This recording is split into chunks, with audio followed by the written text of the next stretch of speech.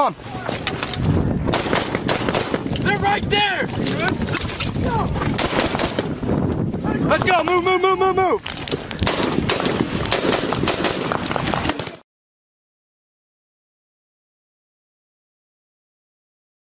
This episode of Choices Not Chances podcast is sponsored by Louisiana Gun Shop, located on Highway 90 West in Broussard, Louisiana, just south of Lafayette. For more information, stay tuned at the end of this episode. This is Choices Not Chances podcast with Ryan and Matt. I'm your co-host, Matthew Charette. Sitting next to me is Ryan Rogers. Ryan? Hey guys, welcome back. Glad to have you. Choices Not Chances. We got a good one for you today. Again, just as a note, administrative on the side, if you see anything during this episode that needs to be passed on, don't be selfish with the information. Share it out, put it on the platforms, and get these messages out there. This is our attempt at using our platform as a conduit for information passing for both the current pipe hitters that are still going over and waging American resolve on our behalf, and as well as those guys that are transitioning and, finding their new roles in their new places. So without further ado, when I was young, I would hear stories of war, from the stories of the greatest generation to the heroes of Vietnam. My father would make subtle recommendations about what a person should say and should not say regarding questions of war, particularly to war veterans, and most particularly at the time, Vietnam War veterans. The heroes of Vietnam came home to unrest and protest. They gave their youth and sanity, and 58,220 men sacrificed the full measure in that place. For the men that fought in Vietnam, I am eternally grateful, and thank you. The Vietnam generation paved the way for my generation of warfighters to get help and establish the Veterans Administration as we know it today. Some of the men from that generation chronicled their war exploits and published them for the rest of the world to know what happened there. This is and was more important than you can imagine. Without written testimony and firsthand accounts of the battlefield, how can we learn from them as a people? One of the more detailed books on the Vietnam conflict is called Battlelines. It was written by Lieutenant Colonel Dave Brown of the USMC and his lovely daughter, Tiffany Brown Holmes. Lieutenant Colonel Brown earned a Silver Star Medal for gallantry in combat, and he was the company commander in Vietnam who took over for company command for Fox Company 2-5 shortly after they cleared Hue City. Following his time in Vietnam, first as an advisor and then as Fox Company's company commander, Brown had a distinguished career in the Marine Corps. Lieutenant Colonel Brown instructed at the U.S. Naval Academy and headed up the Marine Corps procurement budget. Upon retirement, he was a logistics consultant for both the United States Marine Corps and the Navy, and he served as the director of the 2nd Marine Division Association. He's published numerous articles in the Marine Corps Gazette and the Amphibious War Review. He's also authored other books on training, automated information systems, and logistics, as well as some other books directly pertaining to combat and the ways of the fighting man, let's say.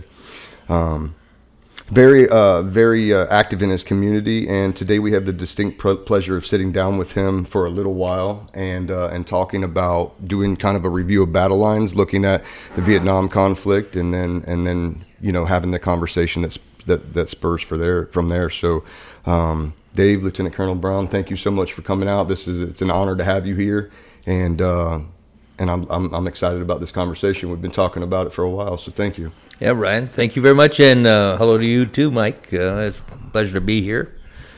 And you have some questions, or want me to start anywhere, or what? Yeah, so first, the forum that we usually hold is I like to know where you started. I like to know your upbringing, siblings, parents. Was it single mother or both parents in the household, and religion. As a factor for me. I'm writing another book, as you know, as well, and that's one of the things that some of the main points that I'm taking from key leaders that I know in my life have led and excelled. What was the foundational building blocks in the beginning? And it seems that it's usually the same. And so if we can start there at childhood and just kind of let's chronologically walk through how we got to where we ended up. Yeah, sure. I'm from Shillington, Pennsylvania, and that's a suburb of Reading in eastern Pennsylvania. And born there back in 1939, actually 64 years ago. Yesterday was my birthday. Oh, happy birthday. Yeah. Perfect. And I have a twin brother. Okay. 5 minutes older than me. So, at any rate, I grew up with a twin brother. I grew up with a loving mother and father. My dad started his own business, and I was to go into it, but I never did go into it. But for, I would say, the summers in college, and then as a reserve officer, I got out, joined the reserves, and for my own sake, but worked for him for almost 9 months. But after 3 months when I was out, my first 3 years, my battalion, the 1st Battalion, 4th Marines, left Hawaii and went to Vietnam, and they went to Da Nang. And there I was, stuck in Pennsylvania selling candy. God, get me back. I actually went to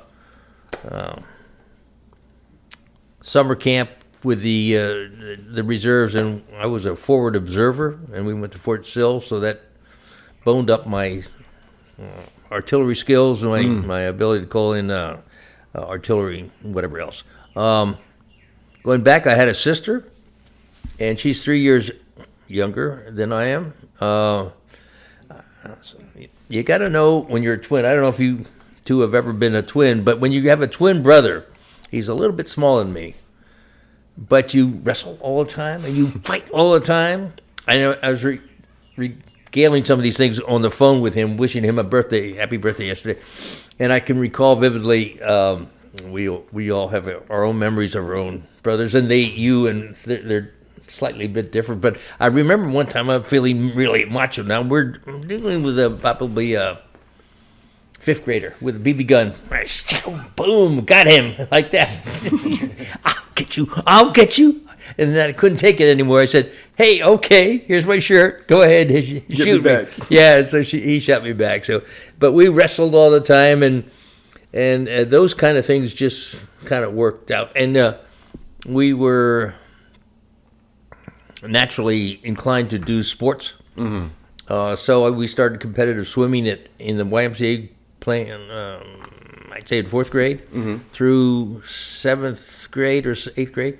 And then Doug became a very champion swimmer, went on to a scholarship to Oklahoma. And I stayed with football and lacrosse in college. And so I stayed with the kind of aggressive sports. Mm-hmm.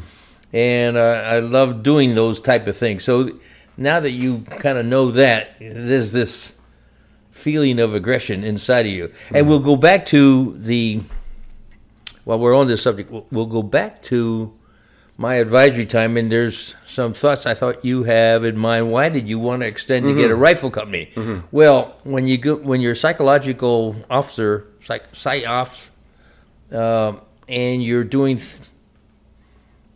non-combatant missions over there in the Rungsat Special Zone where I was for a whole year, there's this burning desire to get it into the middle of the thing. I mean, it was like practicing football and never playing. I mean, I don't know if you ever played football, but being on the sideline is not fun. Mm-hmm. Getting in there and mixing it up is where it's all about. Mm-hmm. And so there's that passion inside of you, and you're going to get to that later on. Absolutely. So you have another question for me, or no? Yeah, we'll keep going, and I will have questions as we come up to the advisory portion because I don't understand it. But first, at what point do you know? What's your earliest memory of thinking, like, I'm going to go be a Marine and I'm going to go do this? Yeah. It's a good question. I had no idea whatsoever about the service. Happily playing football, happily playing lacrosse. And, lacrosse is in the spring of the year. And it came Easter time, I'm home on vacation and taking a break from early lacrosse until the more serious games. And my dad said, what are you going to do about the draft? What draft? That's where my mind was. It had to do with girls, beer, And lacrosse. and lacrosse.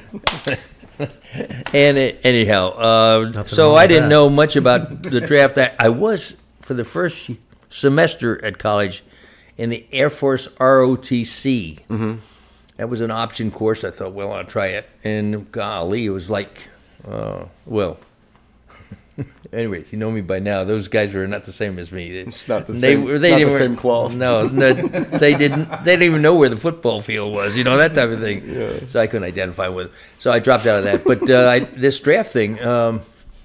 So I asked him about it, and he said, "Yeah, draft's alive." I said, "It is." I thought this. So I get back to college in Ohio, Granville, Ohio. The name of the college is Denison University. Mm-hmm. And it was we had about 1,500 students, so it was a small university, but very nice. Mm-hmm. And I walk into the student union down below one of the old buildings, and lo and behold, there's the Marine Corps officer selection officer. Hey, you're a Marine? Yeah. I knew about Marines. Mm-hmm. John Wayne. I used to watch those films. You turn it back to the 1950s, where I was growing up and watching. Sure. And sure, John Wayne was playing all sorts of Iwo Jima Marine films and things like that. Well, at any rate, so I said, well, do you have a program or something? I asked a stupid question because I really had no clue. Yeah.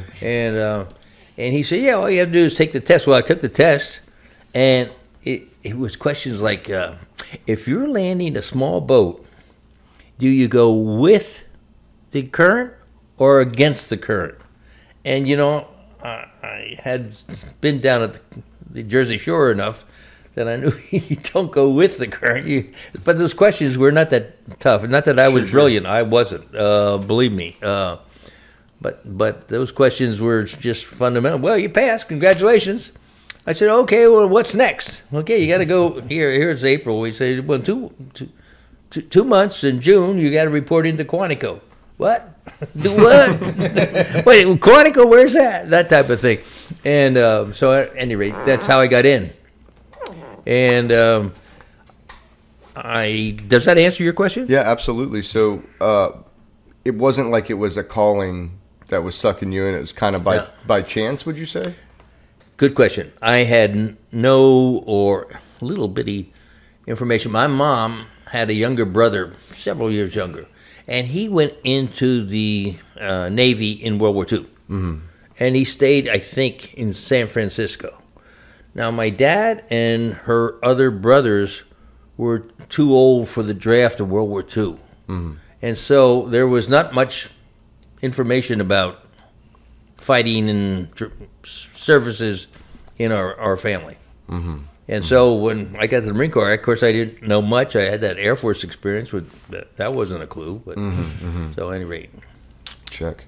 So you're at Denison. You run into the recruiter. You take the test, and that kind of just starts the beginning of the process of the ball rolling. Yeah, and I will say it's an officer selection officer because there's some stories coming up. If you're talking about my current book ever, and we get onto it. And you'll know about the OSO and the officer selection officer. And there is that's a story about African-American Marines who become officers and all the adjustments the Marine Corps made bringing in African-American officers into the Marine Corps. So they changed the name OSO to several other names. I just want to share that with you later on if you have interest. Absolutely. Okay. Absolutely. So Talk to me about Quantico when you go there and you get immersed into the actual training for the first time. What's that like?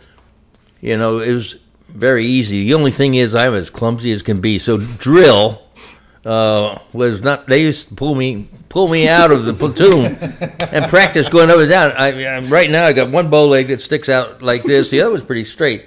And but gee, I was not the most graceful thing.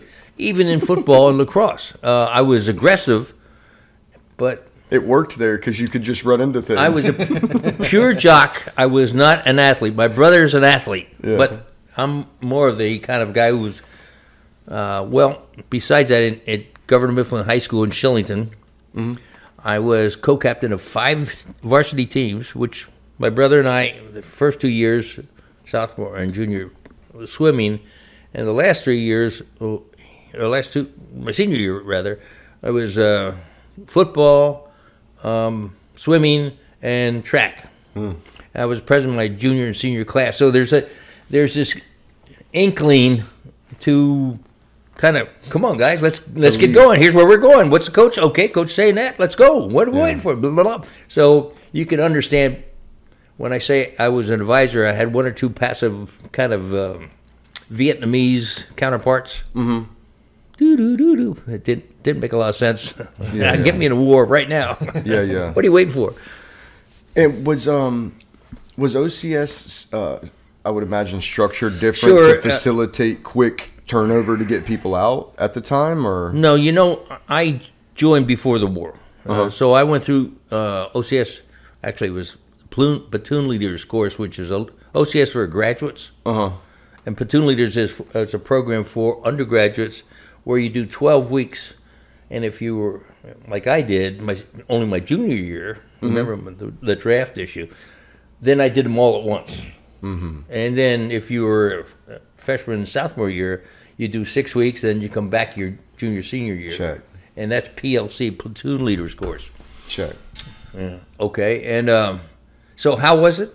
Other than the drill, it was a piece of cake. I hear people talk about it now, and I just wonder what it... It's a piece of cake for me, who was a jock. I could do all that stuff. And so that was not very difficult, and my ability to lead guys was you already had that natural from your school and different teams. I was co-captain of a football team at college too. So all those things are just kind of well, let's do it, guys. Mm-hmm. Where's the war? Mm-hmm. Well, that type of thing. Mm-hmm. And so you go OCS, you get your schools out of the way, and then where do you go from there? What's your first unit that you go to? First duty station was Hawaii, the 1st Marine Brigade, and I was truly blessed. You kind of check in, and I was met by, let's say, the executive officer of the rifle company. Mm-hmm. Yeah. And the next day, I met the commanding officer, tall, 6'1", spoke so quietly. Hey, here's what's important. Was probably the most dynamic leader I've ever had, even though he spoke quietly, and it was all education. Mm-hmm. And it's like he grooms you. And then Captain Steele, who became in 1980s, mid-80s, the commanding general of the 2nd Marine Division. Okay, so this guy here was super, and we became very close friends, so that we saw each other periodically, even when I got out for 10 months, and then coming back in, we stayed in touch by communications. I think we had emails at that time. Let's see, I came back in and... No, they didn't have emails. So it was 66 when I came back in. I don't think emails were there yet. No, but we got the word. There was drums, whistling, smoke signals, pigeons. Yeah, at any rate, yeah. In fact, I have a story to tell once we get to the rifle company. We'll let you go on though. No, I want you to go on. So now you're at your rifle company. You're checked into that. You want to? What? Yeah, let's kick into it. Okay, so. I have this great rapport with OK Steele, Orlo, and he goes by Ort, and he's still alive. He's 90. Well, why? I don't know, because he used to chain smoke Chesterfield. Still, you couldn't believe it. But anyway, he's 90, and so I got extended. You go home for a month when you extend. Mm-hmm. And then you come back, and now I'm a captain. Mm-hmm. I would say a mid-range. Well, they had a program there different than what we had, because we enlarged the size of the Marine Corps, I don't know if you know this, from about 174 to about 300,000. As a result, we didn't have enough lieutenants. So they went through all the units, and anybody who was like a staff sergeant, a gunny in particular, master sergeant, anybody who could probably just raise their hand were commissioned to fill in the blanks. So, and this is prior to, or this is following. Your this is in advisory time? 66. Start of 66. That program started happening. Okay. Because we were going up that big, and it was so. If you were a staff sergeant, you guarantee you'd be lieutenant. Yeah, and they had a nice program. I mean, off the subject, but back on that, and then off the subject again. But so they stayed through Vietnam, and then when we downsized, they were given an option to retire as a first lieutenant or a captain, or go back as a rank or two higher, like a master sergeant or master guns or sergeant major or something like that. And so the choices were nice for them. And I think it was 50-50 what they did. Yeah. I don't know the statistics on that. But they were fun. I had a Mustang, and they're all Mustangs, and I had a Mustang who was my best lieutenant as a company. So, at any rate, I get into Da Nang after my 1 month hiatus from the war, and I know better at how the game is played. When I was first in, I had a job at the 2nd Marine Division staff. I was the ranges and education officer, something like that.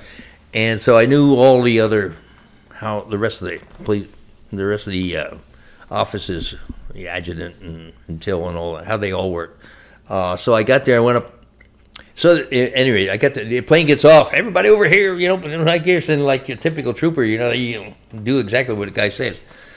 And I saw them being herded, and I went up to a Jeep. I said, "Where's the adjutant's office?"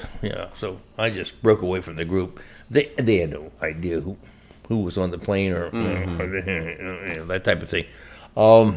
We lost a lot of guys, just so you know that. So having a roster, and we came up over on our own individual orders, different than what you guys did. And so because you deployed together as a unit is much better than going on to individuals. Okay, I will assure you of that, even though the guys that get injured or the like hurts you more because you know them longer, you know their girlfriend or wife or something like that, whereas we got mixed together. At any rate, I jump in a Jeep and go off to the adjutant's office. Where's the headquarters? Okay, so I get there. I go to the adjutant. Hey, I said, you got a list of commanding officers here, battalion commanders? Oh, yes, sir, yes, sir. I was captain and he was a lieutenant. And so I go down there and there goes, Major OK Steele. 2-5, got it. Yep. Okay, can I contact 2-5? Yes, sir, here's the phone. Yep, up. Hey, may I speak to Major Steele? Yeah. And I'm back in town. I need a company. He says, do not leave that office. Do not leave that office. And he was 40 miles away. I will have a Jeep there in an hour and 15 minutes. You're mine. So anyway, yeah, that type of thing. So now, just so I understand this better, at this point you'd already done your advisory time. I did, yeah. And so can you backtrack just for a minute and explain to me the advisory program, what your role is, and your thoughts in general about how well it worked for what it was designed for? Right, I can. Let's start with me as the schools and range officer in the G3 of the 2nd Marine Division at Lejeune. Okay. In what we call building number 2. You know that one, where the circle is, and you go down to the very end, there's a river, and there's a building there, and it's the logistics building. I know exactly what you're talking about. And that's where the division headquarters was, not up there where it is today. And so I was up there, and now you got to ask me again what the SAPs. I get orders after there because I was due to go to Vietnam. I came back from on active duty, and they had to put me somewhere until I got into the queue. Sure. So it was 10 months after there at Lejeune. And then I got orders to SIAP school, Psychological Officers Operations course. that type of thing, or psychological operations officer course, one of those two. And of course, I knew all about that, like you know about it today, right? Zero. Nothing. Loud music. Although I did have a school's catalog with me, so I had kind of a hint and things like that. But I really, because I'm a school's officer, I wanted to go to jump school first. So I got myself a set of orders to jump school, combined the two, and that's what I did. There you go. So I got my 5 jumps at Fort Benning, and then I went to Fort Bragg at the John F. Kennedy School of Special Warfare. And that's where all those kind of things are. On top of the PSYOP school, and I'll get to it, on top of the PSYOP school, I also was ordered to what we call the MATA course, Military Advisory MATA. Course, something like that, course. And that was where you learn to become an advisor. And whether you're going to be a combat advisor or like a PSYOPs advisor, it didn't matter. You're all together with all the Marines. You hang around together. We get free jumps and all that kind of stuff. We jump with the 82nd. was a lot of fun. And that's other experiences that are fun. Oh, yeah. And at any rate, so I got those two. And then I reported, after the jump school, I reported into the PSYOP school. And psychological operations basically is a feature of war that combatants don't get involved with, but there's a need to communicate that essentially your allies and you are friendly guys and you have good values and things like that, and the bad guys are bad guys. And so how do you communicate that to everybody is the game. And it's not that you're an expert on broadcasting or things like that. They do talk. The academics talk about it. Flyers, dropping flyers from there or handing them out, and then intelligence, hooking on with intelligence when you get someone's ready to turn themselves in or something like that. You do things like you try to get people to what we called Chuhoi, which was a surrender program at Chuhoi, and so when they did, then what do you got to do with them? Well, they go to a program, but you try to get them to surrender, the bad guys. And so where I got a stamp saying, okay, I've been to the school. Yeah. That doesn't mean I'm a brilliant guy when it comes to PSYOPs. Check the box. Yeah, It's interesting, though, at one point in your book you talked about capturing a guy, and then PSYOPs blasted out some stuff to kind of discourage the enemy and almost made it seem like, shamed the enemy to the point where I want to say in the book he was crying because PSYOPs was doing their job and they're trying to turn these guys over, but kind of at the expense of a POW, and that kind of stuff is real, and that's kind of where PSYOPs goes with it once they're into the combat situation. Yeah, we captured, I think we were talking about capturing that guy, and there's a photograph, I think, in there of me talking to him, because I can speak, let me can't use the word half-ass Vietnamese. I couldn't comprehend listening as well because people are speaking so fast. But I did have a lot of the words memorized so that I could make sentences and get that across, particularly with my counterpart when I was an advisor and others who got to know me and my broken accent and something like that. It's like we all know folks with not a natural English accent, and but we get to understand what they're saying anyhow because it's a limited, sure. Yeah, and so it's interesting what PSYOPs brings to the table. That's for sure. Yeah, when I got there, okay, I'm a PSYOPs advisor. We have I'm going to describe the place where I got. You're laying in Tan Son Nhut, which is just 20 miles north of Saigon. Okay. And went to Saigon, somehow got a stamp by the advisory group, and immediately had someone drive me out to the advisory place. We were at Nyabe, Nhabe. Notice how I say Nyabe. It's Nyabe. Actually, in how you pronounce it, there's 5 accents that go along with the same word in if you're using BE, Bay, that type of thing, because it's going to be pronounced like that, but it's some, if they have a dot underneath it, it's Bay, like this, and if it has a line that goes up, it goes Bay, and if a line goes up, Bay, and it has a circle line, like above it, a Bay. So when you're talking that... difficult to... It's something that you get used to, and they know my broken accent and things like that. But those are the things when the advisor course, there was, in the morning we had language.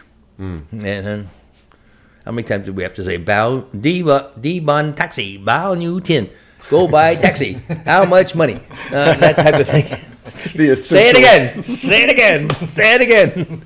That type of thing. Yeah. At any rate, good show on that. And so we got there, and the vehicle comes in, and it's a little town, and they're all little towns. You know, hamlet.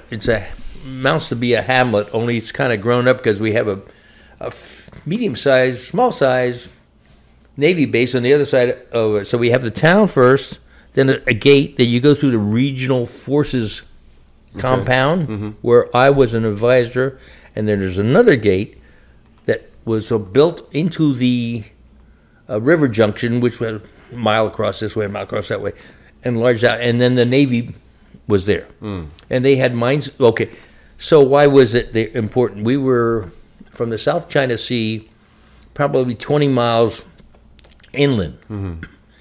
There were two rivers coming from the South China Sea, kind of making a V, if you will.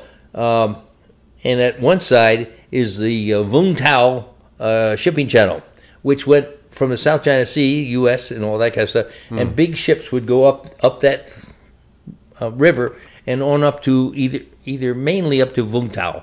Vung Tau, again, is just... it's 20 miles out of Saigon, but it was the main logistical base for the U.S. for probably 2 Corps in Saigon area, wrong side special zone, and 4 Corps or the Delta. And from there, all the supplies went out and all that kind of either transport or something like that. And then there was another one called the Saigon River, which also went from the South China Sea, and that went up there, almost meeting. In other words, they came like a triangle. We were at the top of that triangle, Nha Bay. So we had that whole triangle, and it was this forest of death. Zhung Sat, Daku Rung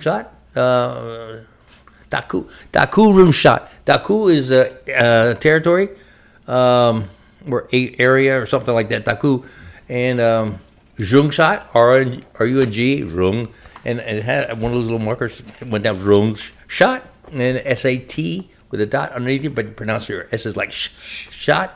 So Daku Rungshat, and that was a triangle. Now, what happened in that triangle is, and we remember, it's not part of I Corps or 2 Corps, 3 Corps, 4 Corps. It was a special zone.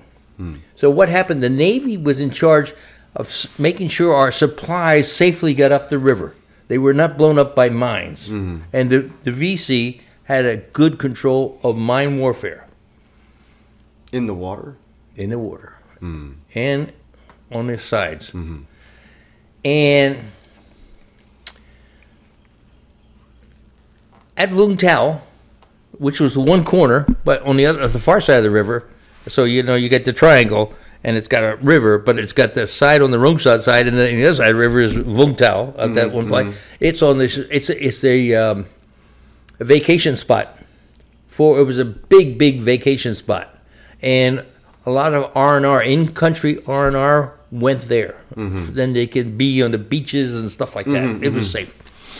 But then the ships had to traverse all the way up through there.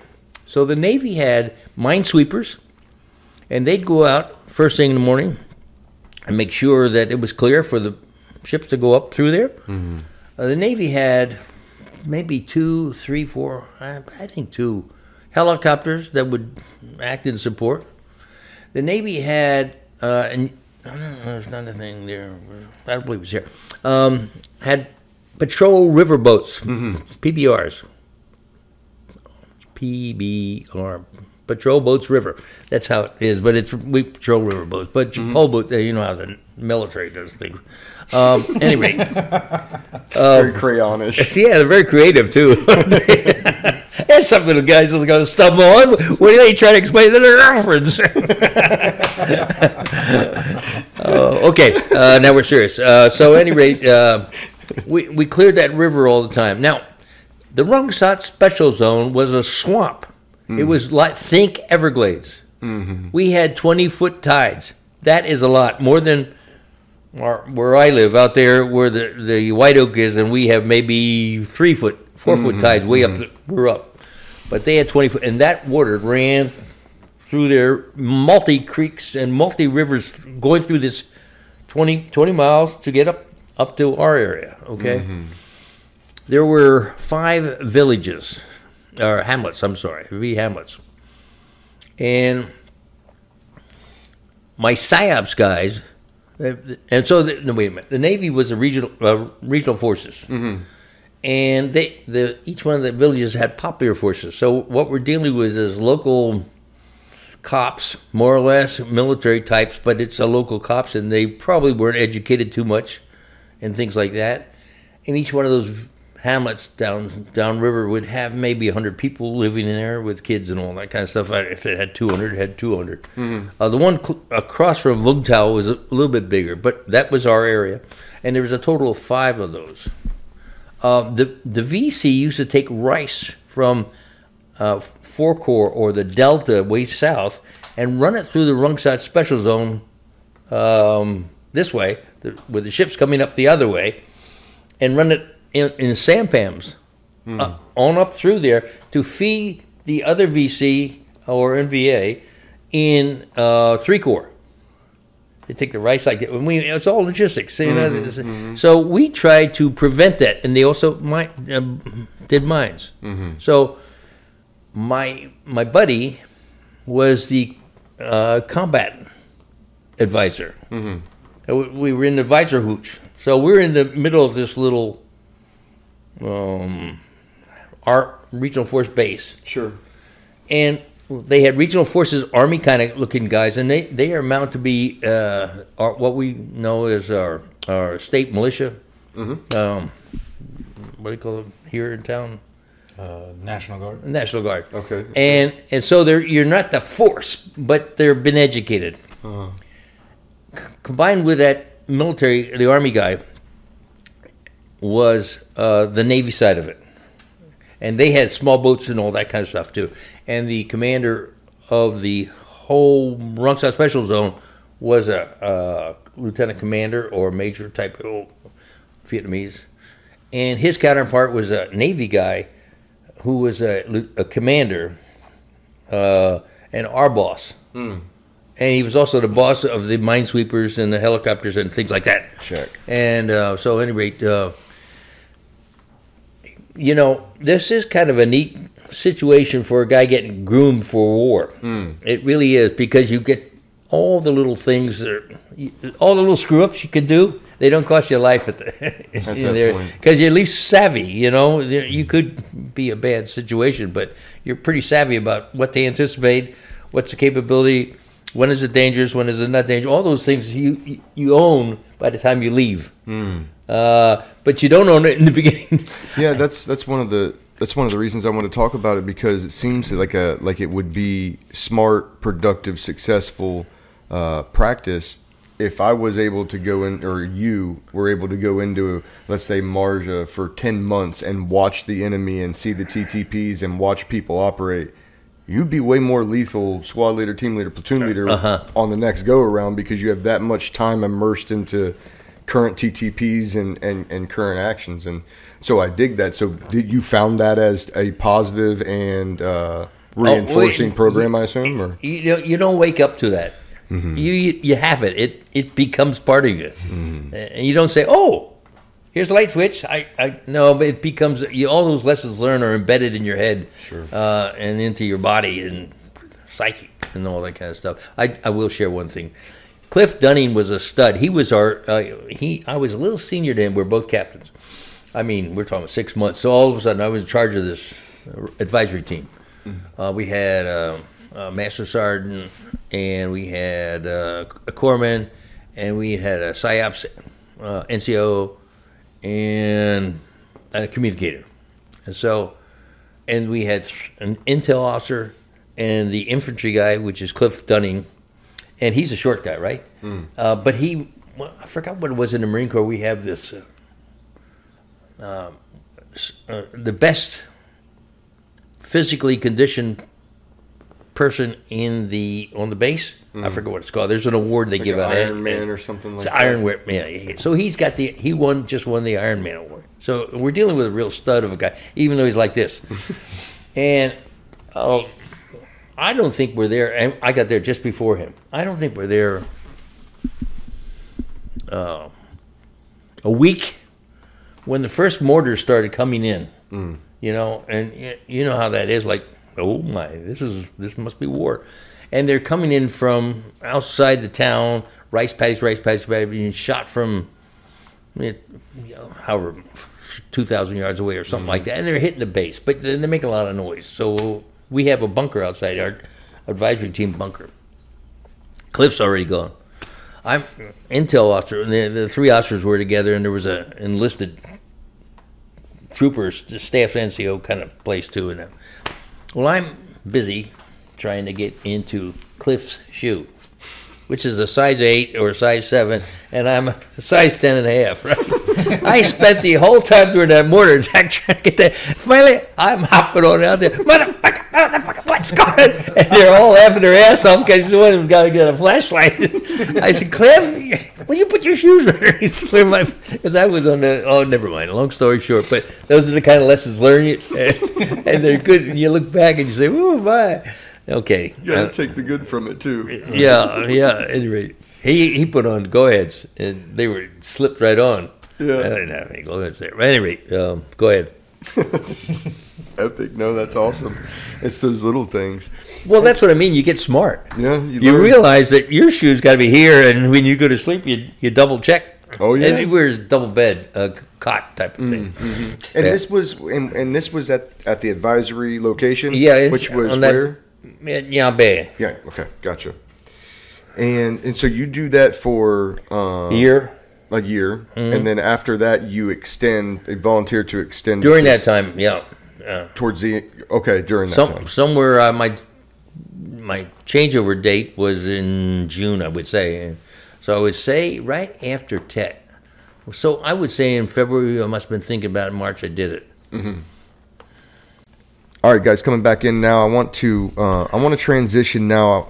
I wanted to build up the context of this story the best that I could, and it seems that we've done that now, concluding with the advisory role and the wealth of knowledge gained in an advisory role.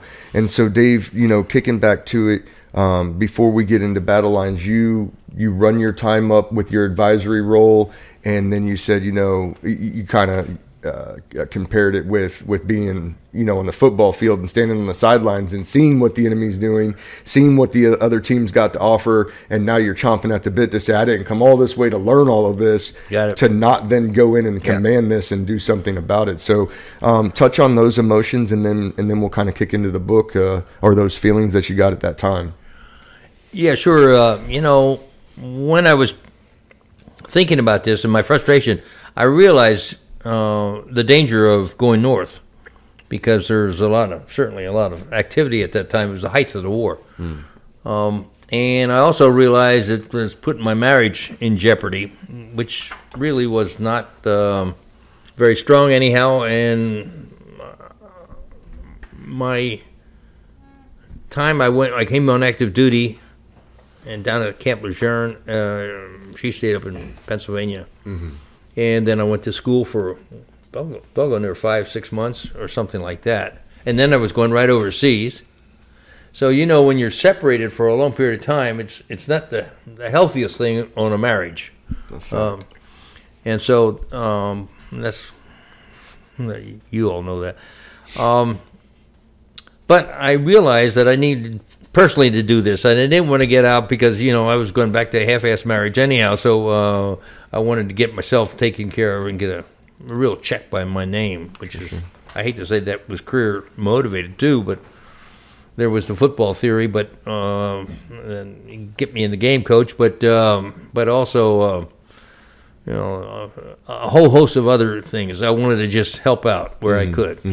So yeah, I extended and all that kind of stuff. Is there something to be said about spending that amount of time on an advisory role in a war where a lot of people are getting cut down? That what did you build animosity or resentment, like you wanted to go out and fight these people because of what you'd seen for the last 12 months, or was it more of... No, not for me. No, Okay. Because the VC we picked up were just typical 115-pound, 5'4" guys, and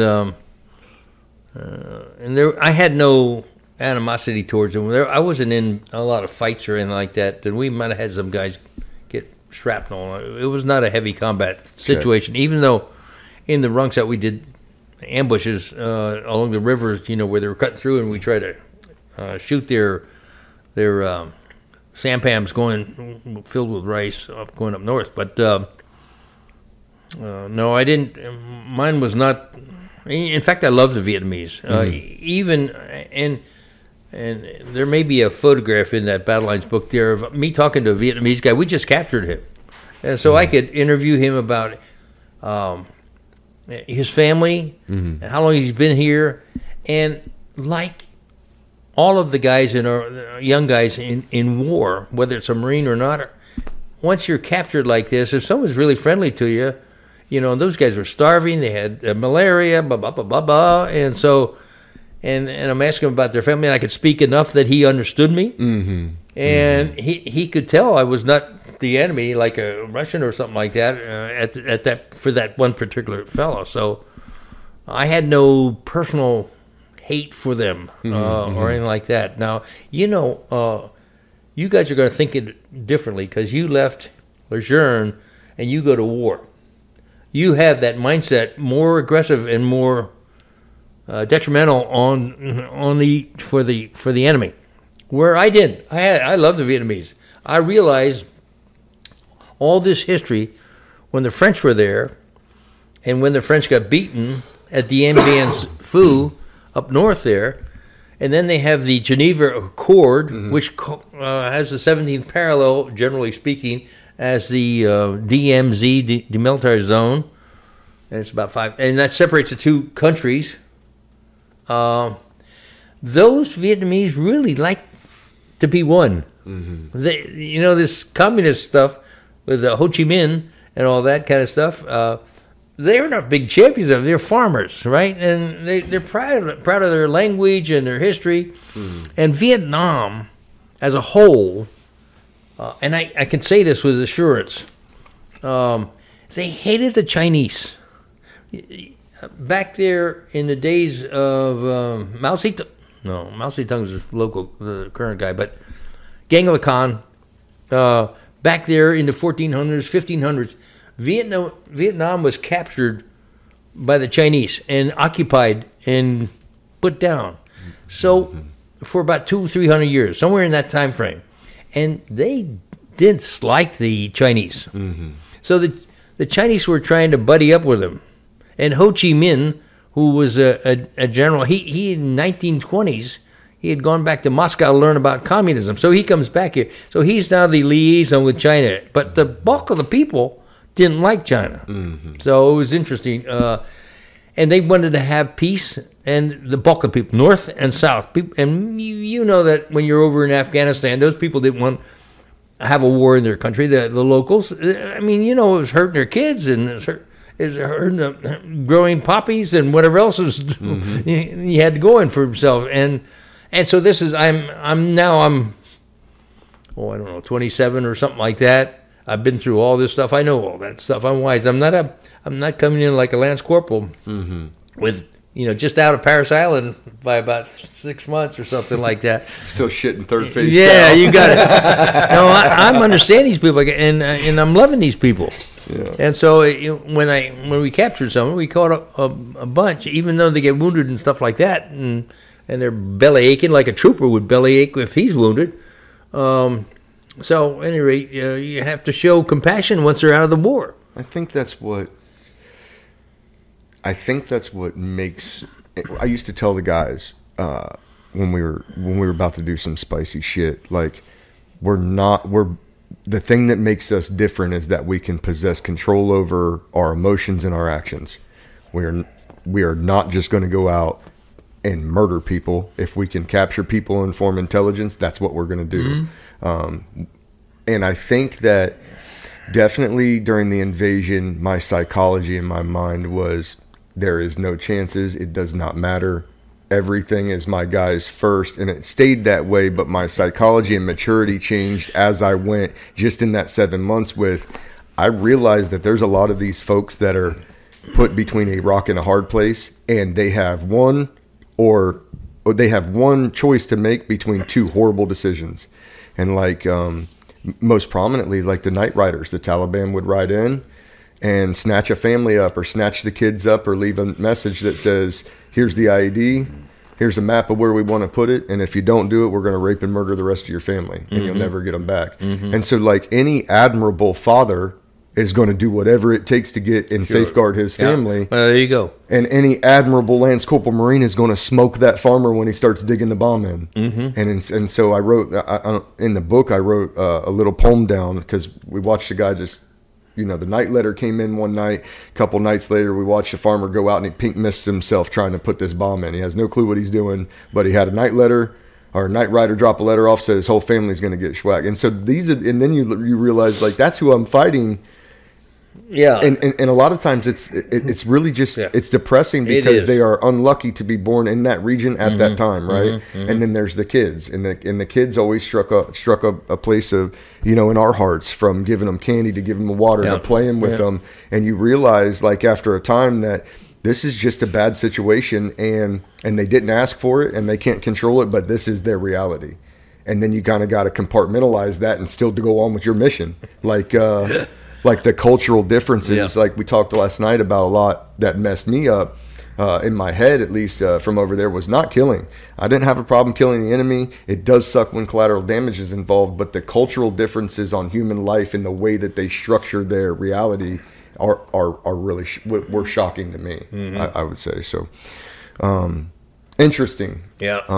I think we see it together on that side. The Lance Corporal doesn't, and so if and should he? And shit, because will that build hesitation, or will that build that split second of thought in his mind, at his experience? Maybe not. I don't know. It depends on if you're educating them. See, again, I was 27 or something, almost 28 when I had it, and I've been in country for a while. So I'm knowing that the newbie, the guy's just coming in. Again, we have not organizations. We have onesie-twosies coming in. And they're all replacements. So spending time with them or telling the squad leaders, here's what I hope you're telling them. We're going to be doing this, that, and the other thing. But educate them about what we're doing and all that. Just, looking for squad leaders doing their thing. But what does it mean?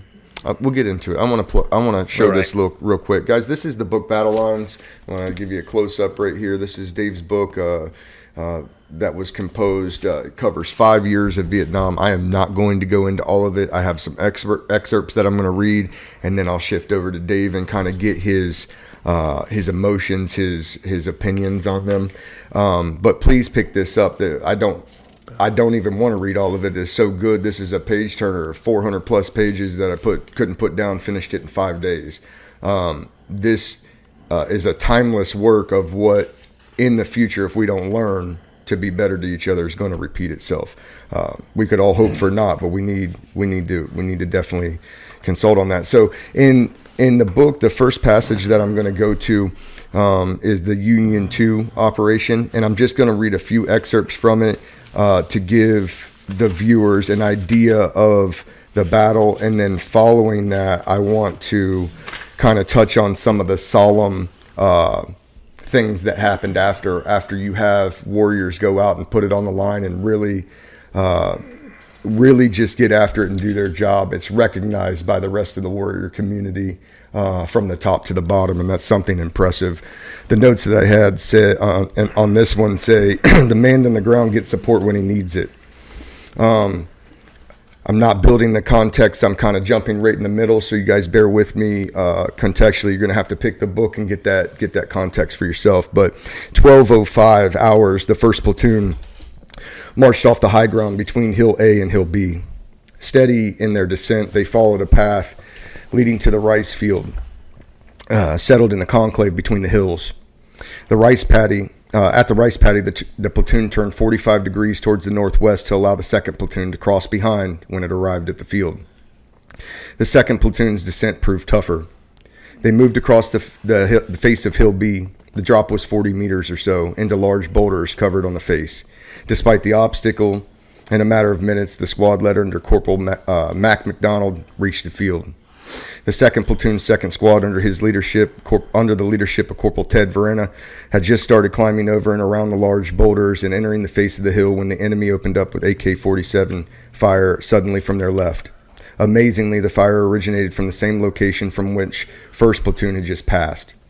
PFC Werner gasped from a painful, sucking chest wound that he had received in the onslaught, cried out with what's left of the air in his lungs and to the rest of his squad. They're in NVA uniforms. They're not VC. Instantly, along the southern edge of the rice field, 75 meters to the left, Lance Corporal Gobrick spotted 10 to 15 NVA regulars covered with camouflage, which hid their khaki uniforms, running out of the trench line, through the bamboo tree line and into the rice paddy below. The enemy wore pith helmets with bamboo leaves stuck into them. PFC Private First Class Mills, one of Verona's squads, opened up on the backs of the NVA troops, further flushing them into the field. Corporal McDonald's squad, already in the field, and, by this point, on the company's left flank, immediately turned and assaulted the enemy soldiers. Mac's attacking squad, consisting of Lance Corporal Art Bird, Private First Class Mike Candless, Lance Corporal Mike Hernandez, Private First Class Legier, Private First Class Wainscoat, Corporal Tom Searfoss, fired their weapons as they charged the enemy. The Marines overpowered the unwitting group, who were more interested in escaping than fighting. The bodies of the wounded and dead NVA scattered from the edge of the tree line 40 meters or so into the paddy. Hey, Sheely, tell Fox 6 that 1st Squad just bagged 15 NVA in the paddy in the front of Hill A. 2nd Lieutenant Kelsey mentioned to the radio operator. With that, the last of 2nd Platoon began entering the dry rice field to begin searching for fallen NVA soldiers. The soldiers appeared to be quite young. Heavy, and their packs were filled with rocket-propelled grenades, RPGs, and AK-47 ammunition, also 82mm mortar rounds. By the time the entire 2nd Platoon was 50 meters into the rice paddy and had peeled off to the left, the company command group entered the scene. The rice paddy, now clearly visible to Graham, was 350 meters deep. It ran left to right about 450 meters across. The tree line directly in the front was obviously a hamlet of, is that Vinway? Vinway 2? Am I pronouncing that right? Yeah, close enough. Okay. Let's leave it like that. Okay. I have to look at it first. Okay, Fox's objective. Along their left flank was the hedgerow of bamboo trees. On the right was another hedgerow of bamboo trees. But unlike the first, this one did not enclose the entire field. This hedgerow stopped about 75 meters shy of the hamlet and exposed another 600 to 800 meters of rice field, somewhere close to where Delta was fighting. Graham recognized this in the company's huge vulnerability as he pressed down upon him like Atlas with the weight of the world on his shoulders. 1,310 hours. The pitching of the battle, the pitched battle up at Delta Company's area continued. As Fox moved forward cautiously, Delta's fight served as a gruesome omen for the men of 2-5. Rounds strayed from Delta Company's engagement and flew overhead and landed in the rice field near the Marines. Fox's unit leader shouted orders to stay down if you're not involved with the POWs. Despite the dangerous and sporadic small arms from Keene, the Kent Carson scout, he wounded up near the 1st Platoon's position. His eyes studied the rice field. Slowly and methodically, he scanned back and forth as though he was looking for something lost. Raising his weapon, he pointed the muzzle at the ground 30 or 40 meters ahead of him. Lance Corporal Gobrich observed the scout and mentioned and motioned his gun to his team leader, Corporal Rick Barnes. "Hey, Rick," he whispered, "look at the VN over there behind 1st Platoon." Rick had no sooner turned around as he witnessed Keene fire 6 rounds without hesitation into the field. Severed straw flew into the air as the rounds impacted near the ground. Ken moved purposefully towards the impact area and fired 3 more rounds. Gobatrok headed over towards the scout. Now he too spotted another path of recently cut grass. Carefully he approached it. It was a spider trap. He peered at it intently and then opened up with a short burst from his tracer-filled M16 magazine. He and Barnes crept up to it. Barnes nudged the grass that covered the spider trap hiding place with his M16 and found 2 dead NVA. At 1350 hours, the company began its track across the rice field. The 1st and 2nd platoons were in line with each of the 2 squads forward. The Marines readied themselves for resistance as they grew closer and closer to the line of bamboo trees masking Vinway 2, their ultimate objective. Due to the shape of the rice paddy on the left, the 2nd platoon neared the tree line for 200 meters away, while 1st platoon perhaps 250 meters from it, approaching from the right. 1420, the heat of the tropical summer afternoon, the NVA initiated their attack with unrelenting bursts of machine gun fire from the tree line that stood directly in front of 1st platoon. Another machine gun fired from an area with a small pagoda located in front of 2nd platoon. Within a millisecond, 50 to 100 automatic and semi-automatic arms were unleashed upon them from the bounding hedgerows in front. A machine gun and 2 automatic weapons in Hill B fired from behind. B-40 rockets roared feet above the paddies, impacting on the far side. Another 51 caliber NVA machine gun located on Hill A opened up 20 seconds later. Mercilessly, it fired into the backs of 2nd platoon.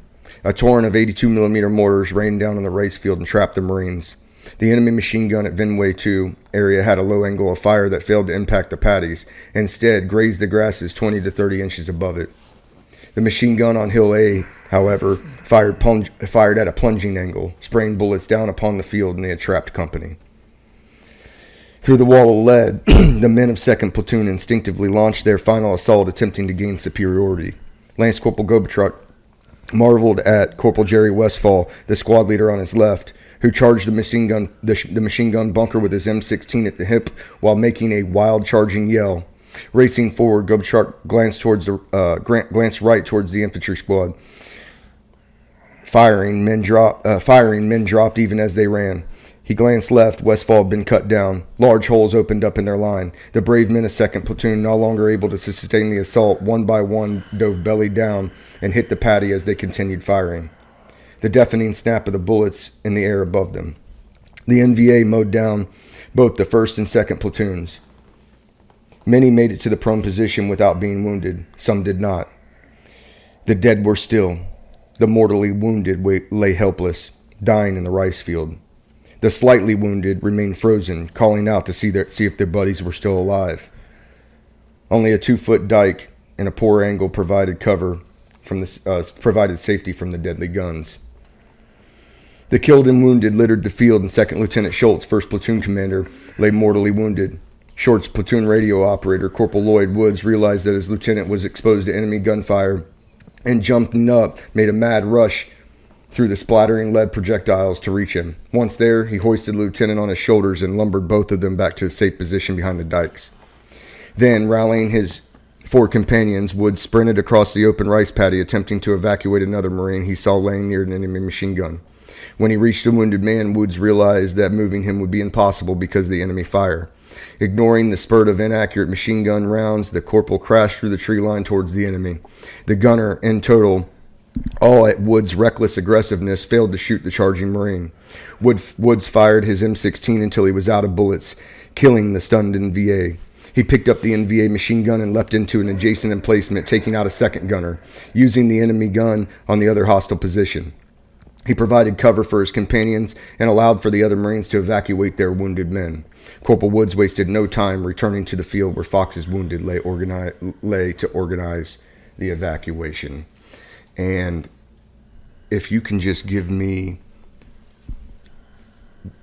your thoughts on a firefight like this, where the worst possible situation begins to unfold, and you've got grazing fire and you've got plunging fire, and what is it about leaders that when confronted with such catastrophic adversity gives them the gumption, let's say, to organize men and continue to fight in a situation like that?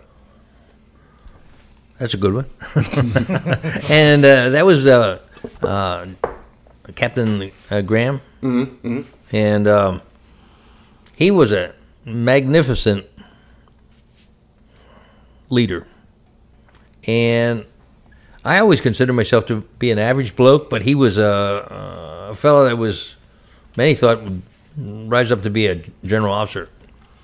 He had the long-term, before he took over Fox, he had a long-term things of accomplishments, Ranger School, and maybe 6 years in the reserves and the National Guard, blah, blah, blah, blah.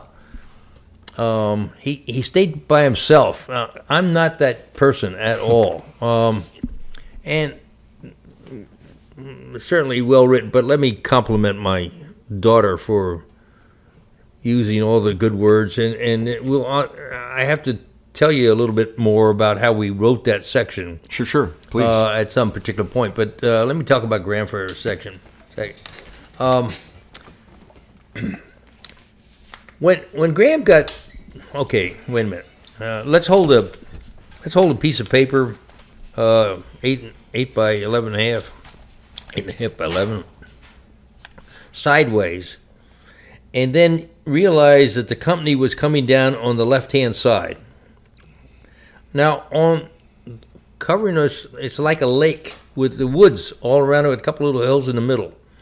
And bumps, not hills, but a bump, where there was a chapel of some sort and all that kind of stuff. The bad guys were all the way at the top part of the piece of paper that I'm holding right here, but across this rice field. Okay, so Union 2, in Union 2, we lost... Fox lost 30 killed and had 61 wounded. And so when you're me, a company commander who follows really a great guy, I have to ask myself all the time I'm writing it and talking to these guys, how would I have done it better to prevent that? I mean, it's just begging that question. And backing up, they got to the edge of the bottom of the paper here, the edge of this large rice paddy, which was, what did he say? It was, we define it 300 mile across. It was 300, but then there was the line and then another 300, I think, or so. Yeah, it was a big rice paddy. And when they got to the first edge here of the rice paddy, Graham wanted to prep the area, and the Fox Company was then attached to it, was taken away from 2.5 and was attached to 1.5. I think it was 1.5. And so he asked for prep fires, and he got shot down because they've already done that.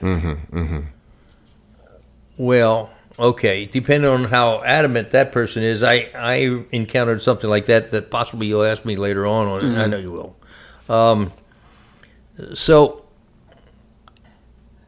Dave would have blown off, given the flip the finger to the new battalion commander who's not going to write your fitness report anyhow.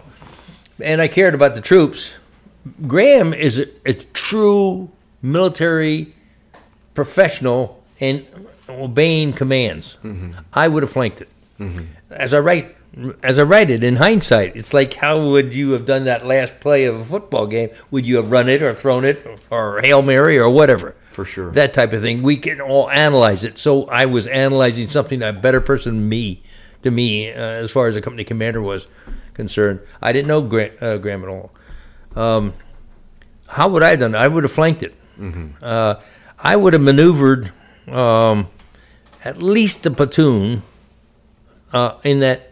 So I had flanking fire on that open paddy if I had to cross it.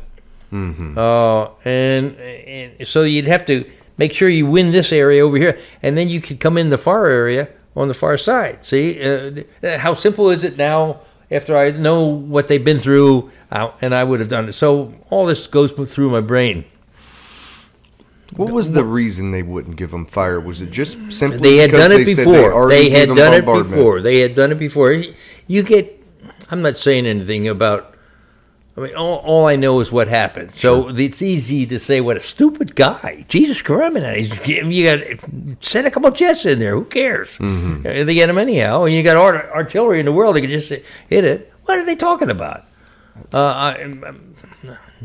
We can't get into that because Graham's dead and his radio operator's alive.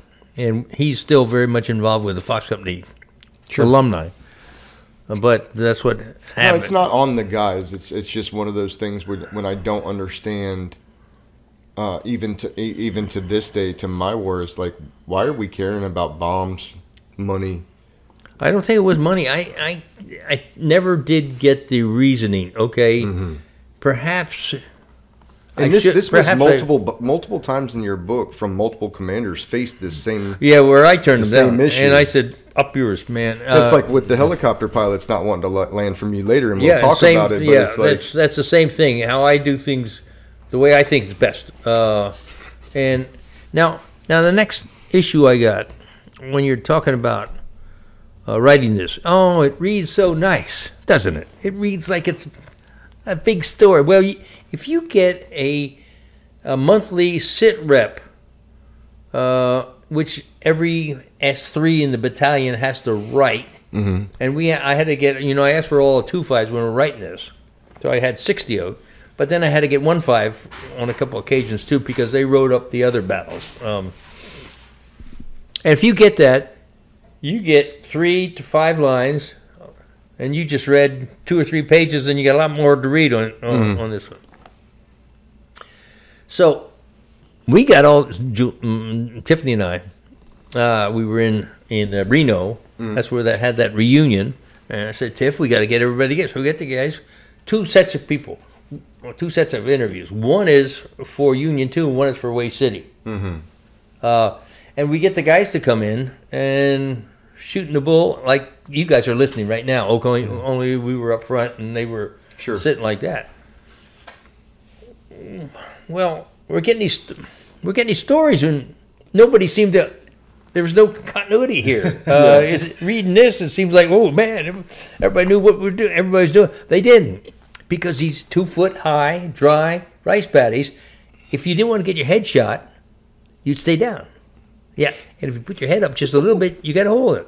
Okay, that type of thing. So the guys over on this side had no idea what the guys over on this side was going through, because there's a big rice paddy dike thing in the middle. And so the squads were like displaced like this. So pulling this all together was in itself, that's how difficult it was in the war when they're shooting at you and you don't know whether you should go further or not. It was that hard to just take their stories when they're sitting next to each other in this synthesize them. And the Reno, he says, well, I didn't know what you guys were doing, and things like that.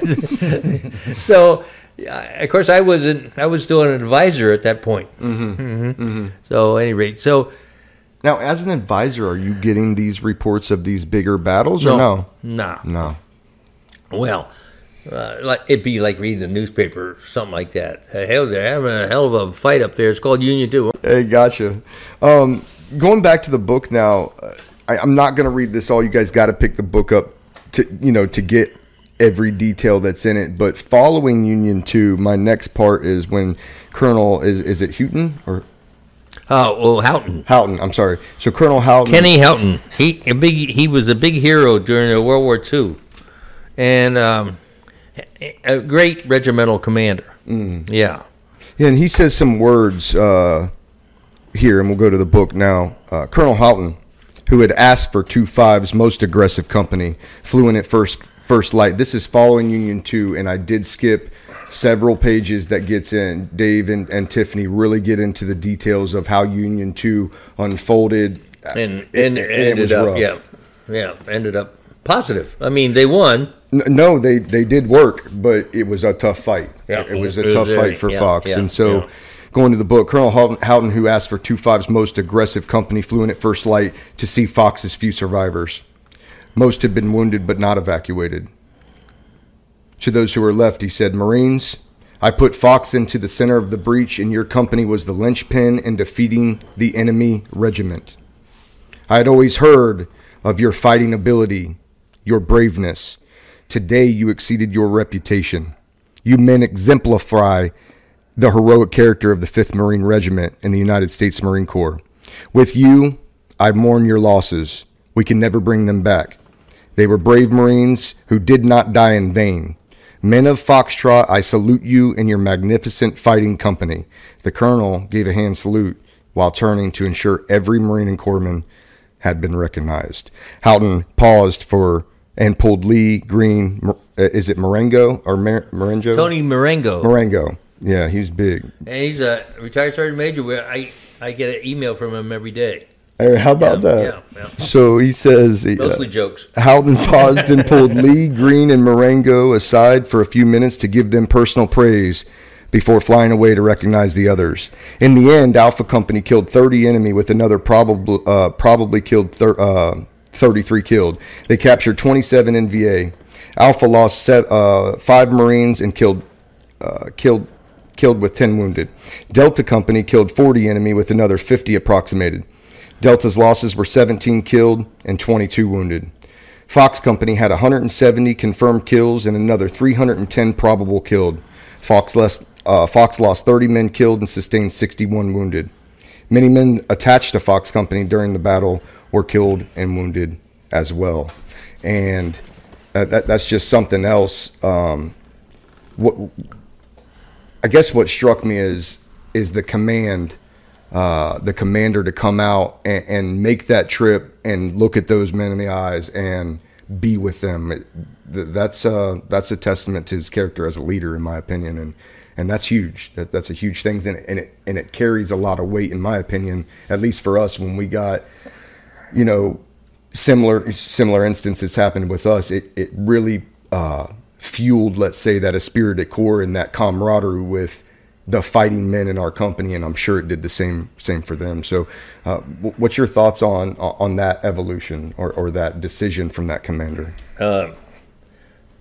Way City hasn't happened yet, so this is prior to Way City. And Kenny Houghton was a hero as probably World War II, I would guess. He probably been a company commander or a lieutenant, something like that. Mm-hmm. And I don't know if he got Navy Cross or something like that. But 1-5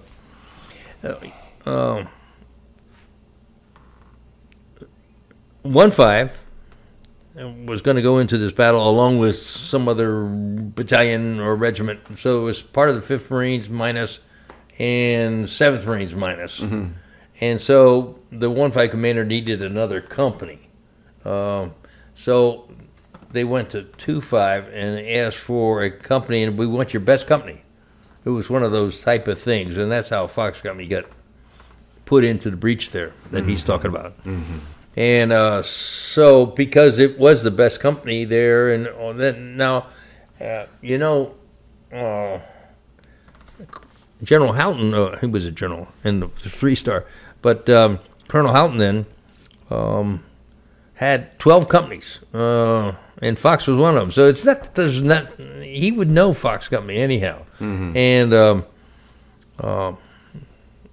so he knew to take that. So you pluck your best guy and you put him in a grinder there, and they get the shit beat at them, but they did win and chase the enemy away. And that was the end of Union 2 at that point. Mm-hmm. They did cleanup and stuff like that. So what did I think about Houghton going there? I think it's the proper thing to do. Mm-hmm, mm-hmm. Okay,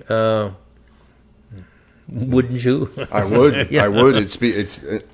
I know that all of them don't though, and so on the times where I see where I feel like it was done right, I like to try to. Oh yeah. I like to try to highlight that. Yeah. Well, he says a World War II guy. You're in all those islands and things like that. You got to go. You got to be there, and you're. It's not if you were. Some person who was never engaging and always hanging in the ship in World War II or something like that, mm-hmm. It would be more logical to stay behind. For sure. But for a fighter, you want to get up there and point to the guy and say, "You did it, damn it!" Yep, absolutely, and it carries a lot of weight with it. The next chapter is Nong Son. I'm not going to read the full thing, but the notes that I have say, "Welcome home to Anhua," the silent salute. So.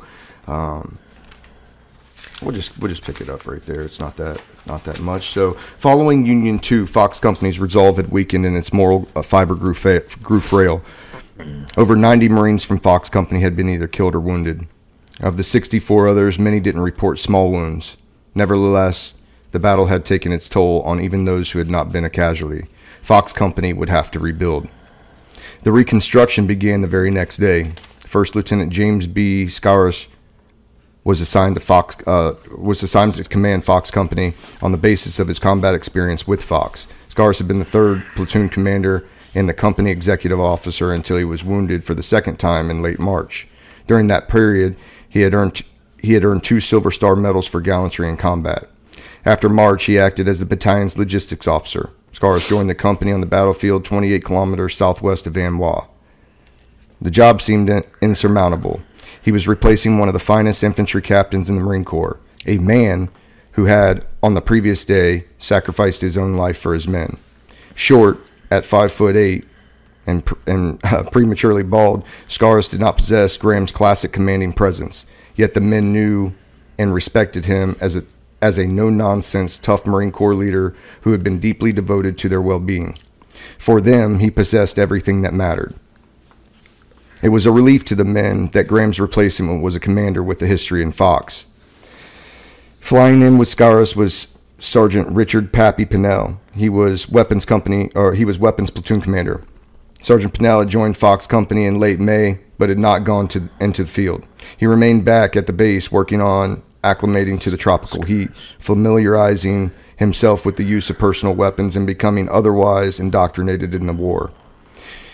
With 6 years in the Corps, Pinnell carried the hardened physique and gravelly voice of a non-commissioned officer coming, most recently off the Paris Island drill field. Without knowing any of the specifics in his background, his voice garnered immediate respect from his peers and his seniors. His time spent in charge of the troops was instantly obvious. For the troops, however, his voice reminded them of their own DI. Even though they hadn't seen that drill instructor in the last 3 to 10 months, immediately it commanded their full attention. As the helicopter landed the mid-morning of 3 July on the sacred soil of the Union 2 battlefield, Scaurus and Pinnell began processing the full effect of the violence that took place the day before.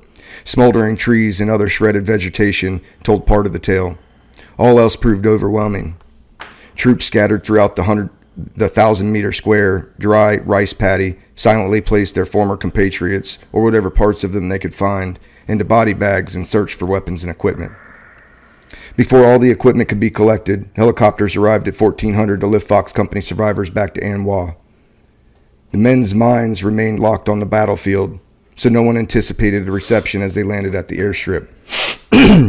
Over 100 Marines and Corpsmen of Echo Company, Hotel Company, and the supporting elements gathered around the landing of the choppers. Silence greeted them. The muted salute bespoke of profound respect, most sincere admiration and love for their fellow Marine as the men of Anwa welcome back the heroes. And that's gotta be a sight. You know, you got the shit beat out of you. Most of your company's down. You're hurting. A lot of you are wounded, and then to see that's got to be something else. Yeah, there was a lot to that one. There is indeed, and it gives. You recall we were talking about the size of the rifle companies, and the average size was about 120 out there in the field, and that didn't mean we have a whole bunch in the rear either, but that's all we had. And so when 90 get wounded or killed, there ain't many that are coming in on the helicopters, and those guys had just been out there with body bags. And it was a very traumatic experience for the survivors and the replacement guys that came in. There were replacement guys coming in, and I can remember one of our reunions, one of the guys said, if I had to pack another damn body in a bag, I think I'd just crack up, shoot myself. But they're packing all their buddies in a body bag, and how many? 30 of them. And so they're scattered all over. Among the NVA dead too, so you're really walking in a probably 100, 150 guys. Turn them over to see if they're Marines.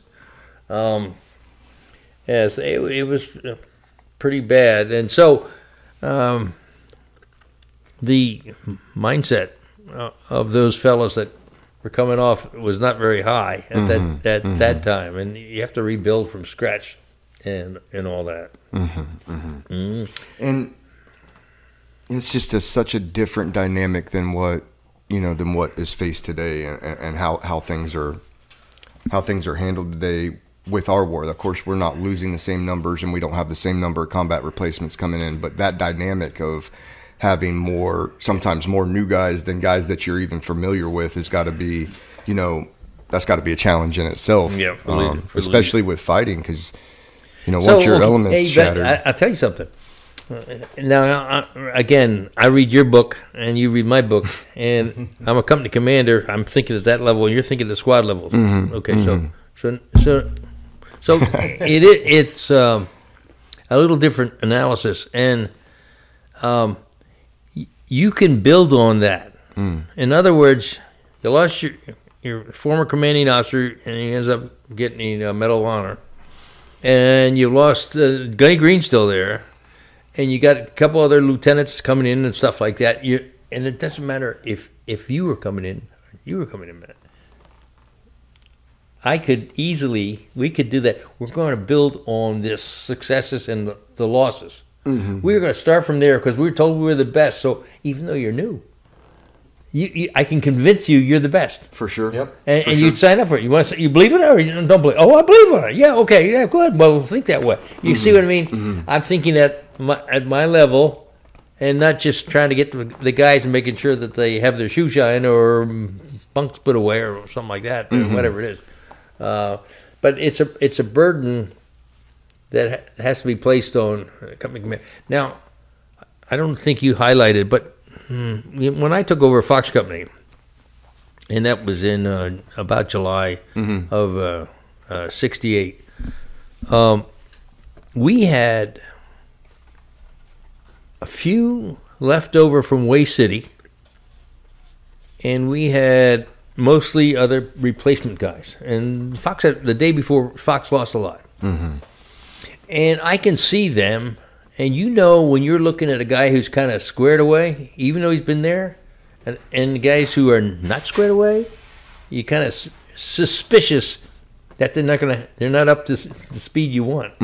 Because you can't win battles if you don't have the meanest dog and the sharpest dog in the world. Yeah. So, and you probably read it in there in the book, but the first thing I did was we left Annois. We were on the main service road there, which was a 2-lane mud road type of thing, and I sped marched them out about 3 miles, and we did some training there, and then I sped marched them out. They were strung out on the way back, like 500 yards, and I told the gunny, I said, "Listen, you see what I got here? I don't want you to." And he was a Hue City guy too. And I don't want this to happen again. You get those guys in shape and you square them away. That's it. Left. It is an NCO problem. It's not my problem. I'm supposed to be doing other things, but I'm telling him he's got a problem, and I'm counting on him to do it. And that's all he can say is, yes, sir, and things like that. But then we're all working on the same problem. How to make that better. Squared away. It's the ABCs of being a Marine. You be squared away. First in line, you're being early, you're looking at sharp and all that kind of stuff. You don't look messy or anything like that. So this is what happens when you're coming in and you get Scurious there. That's how you pronounce it, Jim Scurious. Oh, sorry about that. And he passed away already. He'd been to several reunions. And there's some funny stories. He was a lieutenant at one time. For this, right? Or not? In there, it's either he or somebody else. I'd have to. It's in there. Nah, it's probably someone else. Never mind. I'm not going to wander in my mind without looking in the book. So yeah. Anyway, he came in and he obviously carried on and that type of stuff. And let's see, that was probably in '67. Or something like that. When was that battle of? Just before Hue, right? No. Worked up. Hue City was '68. There's nothing in '64. They got there in '66, I think. Yeah, '66. So 67 is what we're looking at here. Yeah. Yeah. I think it was late 67. Yeah. Yeah, 67 is the date coming And up. after that, they go up to the some kind of mines, the coal mines or something like that. Rock crusher. Yeah. Yeah. So what I got, what the next place. So I want to take a pause and just kind of talk about this. As a Marine, when you put your foot on the yellow footprints, at one of the recruit depots, your life changes. You're indoctrinated into that of the Marine Corps and of Marine Corps history and folklore and the things, the Marines that came before you that proved your name, let's say, and you learn about them. And Hue City Marines are one of the stories that you're told from the very beginning, the house to house fighting and rooftop to rooftop. And until I read your book, I didn't understand the gravity of Hue City. The job that you did, and I'm not going to cover it all. I will give you guys a brief snippet of a couple of pages here that kind of illustrate the fight that was Hue City. But even as a Marine, hearing the folklore and hearing the traditions and hearing the stories, until I read this account, I did not know what Hue City was. I did not know the size. I didn't, as far as, how not big or big you would consider it in that area. I didn't realize the amount of firepower, I suppose, that was rained down on people and the loss that was taken.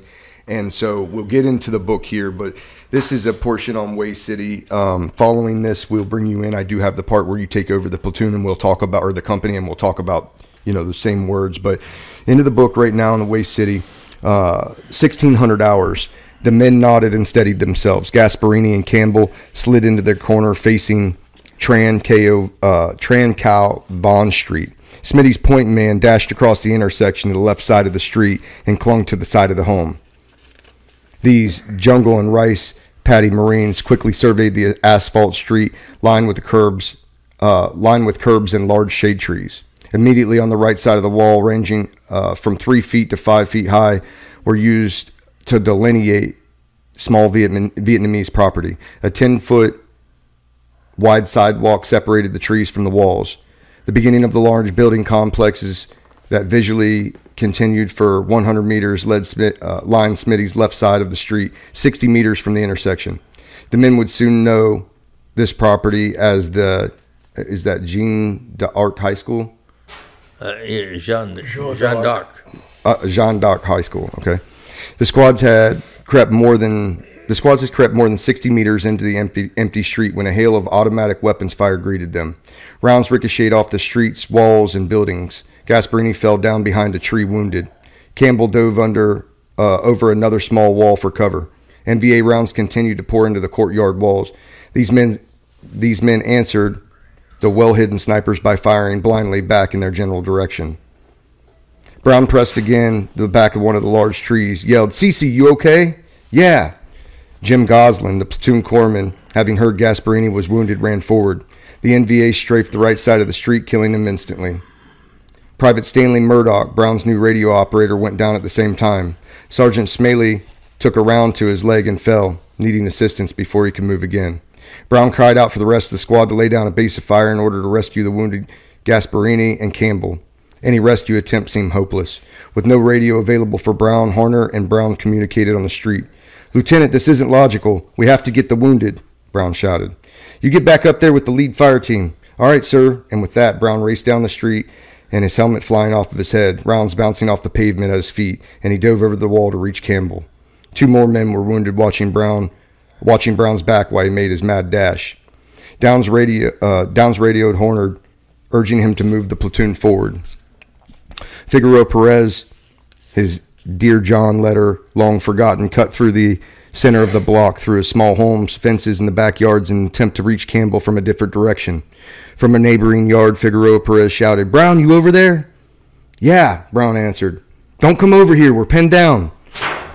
Figueroa Perez ignored the warning from his best friend, thinking only of making a rescue attempt as he leapt over the wall. A shot rang out, hitting him through the head, where he fell mortally wounded. Brown heard the chaplain's words in his head and thought, "Yeah, a mysterious ways."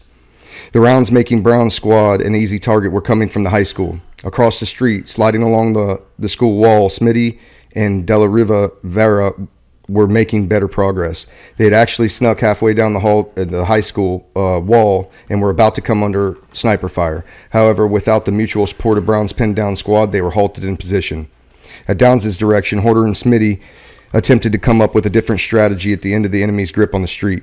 They broke into a house on Smitty's side of the street and determined that they could break through the interior walls and attack the enemy from inside instead of on the street. Their infantry weapons were useless. At 17:25 hours, the light gray clouds began to darken. Horner radioed the results to Downs. "Skipper, we're not making any progress. Browns has almost lost all of his men." All afternoon, Captain Downs had steadfastly drove his men to accomplish their mission. Now, torn between the inability to accomplish the mission and the need to care for his men, Captain Downs swore under his breath. Soon, the caring portion of his psyche responded, "All right, let's work it and get the men out of there." Out of nowhere, 2 M48 tanks crushed around the corner. Horner darted over to the lead tank, determined to relieve his casualties. He was focused on saving his men. Corporal Dave Collins, his radio operator, hightailed it with him. Horner opened the radio box at the rear of the tank. It didn't work. Collins climbed aboard the tank, asking for their freight. He turned off the company frequency in the radio and radioed the tank commander. After Horner sent his men to recover Smelly and Murdoch, both tanks began cranking forward together, forming a shield across the street, with Horner and Collins in trace. Horner put the right tank in lead. "Move 3 meters up, stop. Left tank, move 3 meters up, stop." 3 meters. The tanks provided a new threat. B-40 anti-tank rockets now exploded off the tank's armor, widely spraying shrapnel all over the merger on the meager protection being used by the men that were trapped in squads.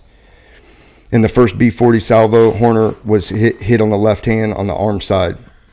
He bled profusely, but not enough to stop him in the rescue mission. Horner bellowed out the Smitty squad on the left to fall behind the tanks.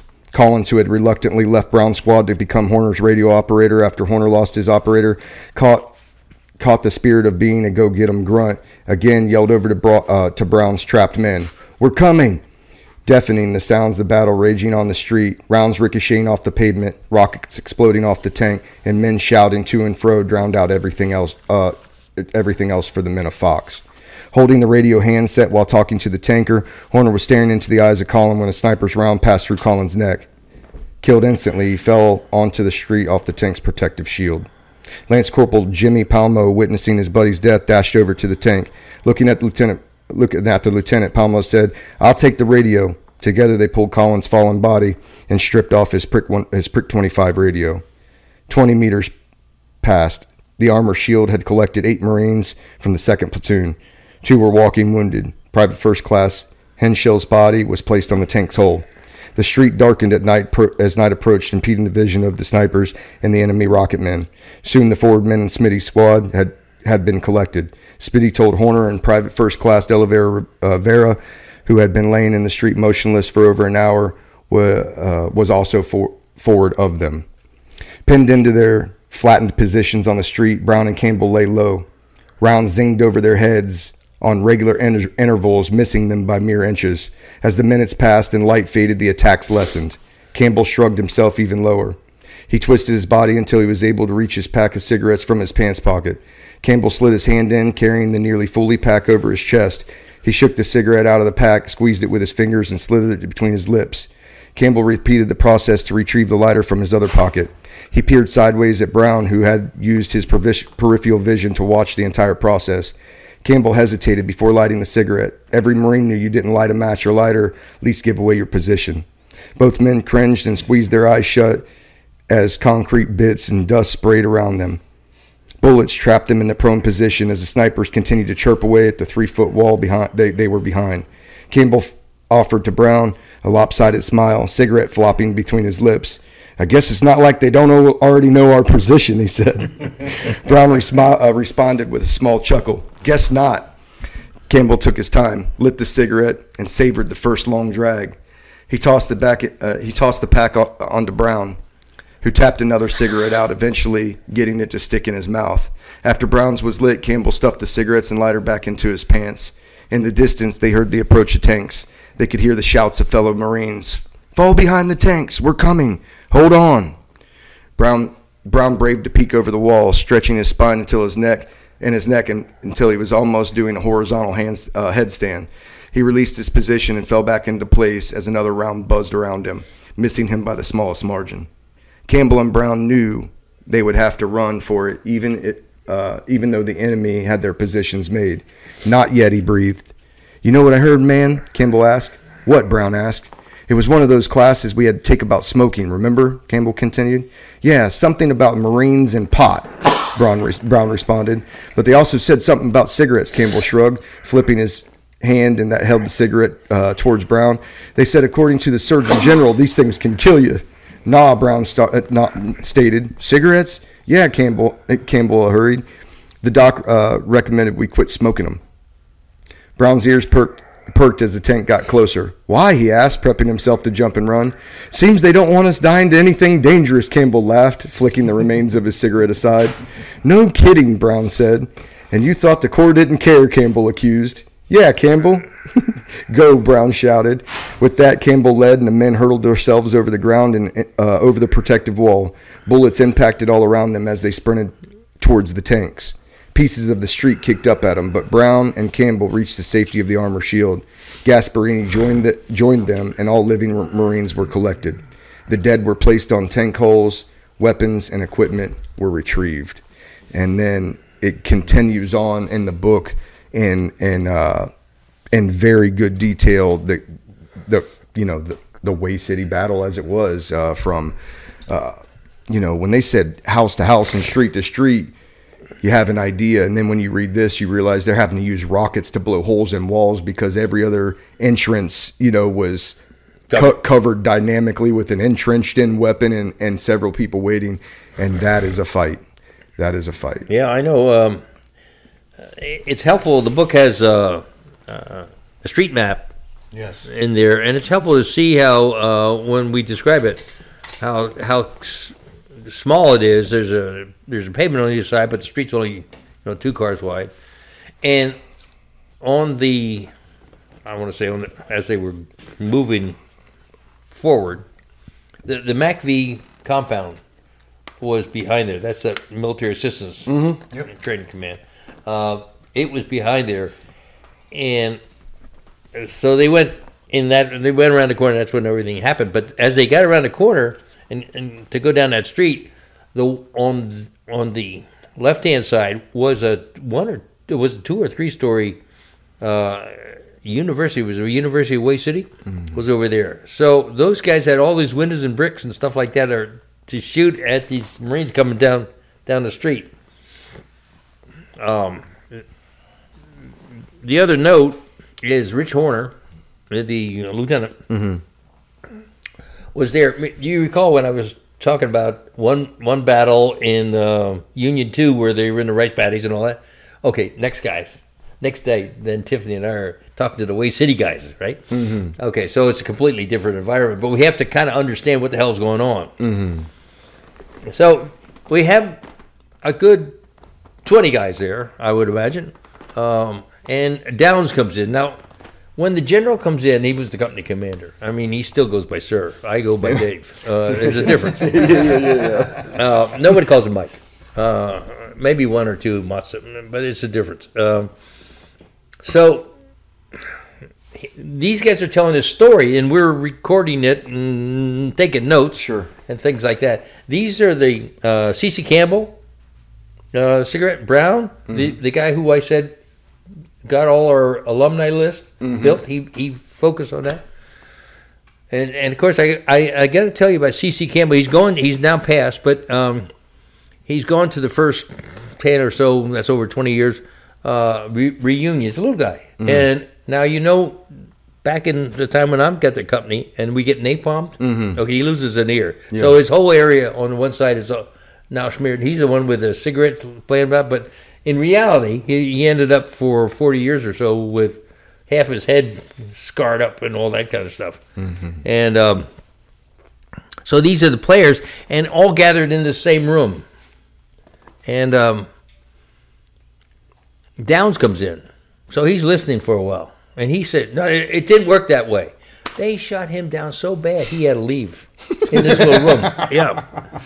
And that's why he doesn't get too much involved. There was I like Mike a lot, okay? I remember, if I met his wife, I don't remember it. Julie my wife comes to all reunions and all that kind of stuff. Tiffany comes, not so much anymore. But he had to leave because no one would agree with him. Only Horner and those guys. So I know Rich Horner pretty well. He's gone to, he's flown from the West Coast and then joined up with Julie and I. And then he and his wife and Julie and I went up together to Gettysburg where we had a reunion. So anyway, this is a close rapport. And again, it's one of those type of things where you're in combat and you know that. So much is going on. One guy's thinking one thing, and the other guy's like this. So much is going on at the same time that it's hard to make a nice continuity story. So this was another one of these meetings that we had in the basement of the hotel in Reno to try to get our hands around what was going on. And so that deal with a health and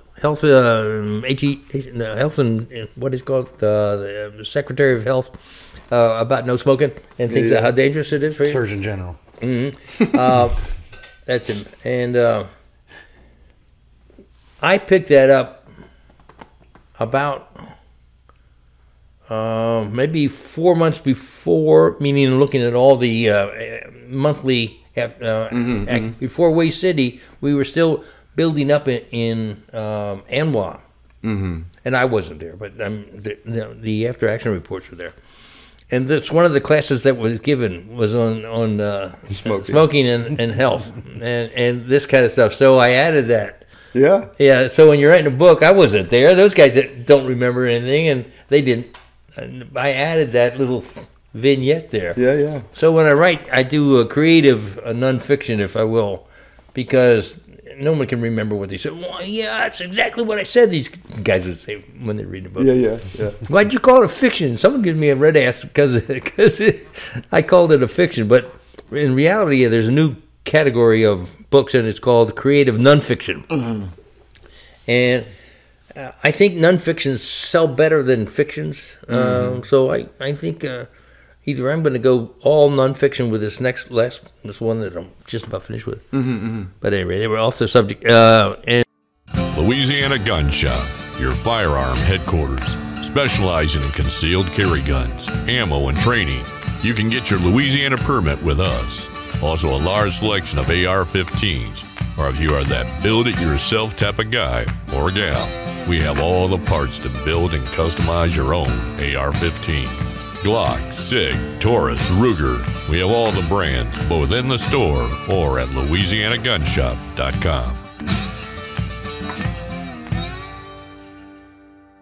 Not too far. You're marking the building. Hit him. Yeah, that's good. That's a good shot. That's money. Yeah.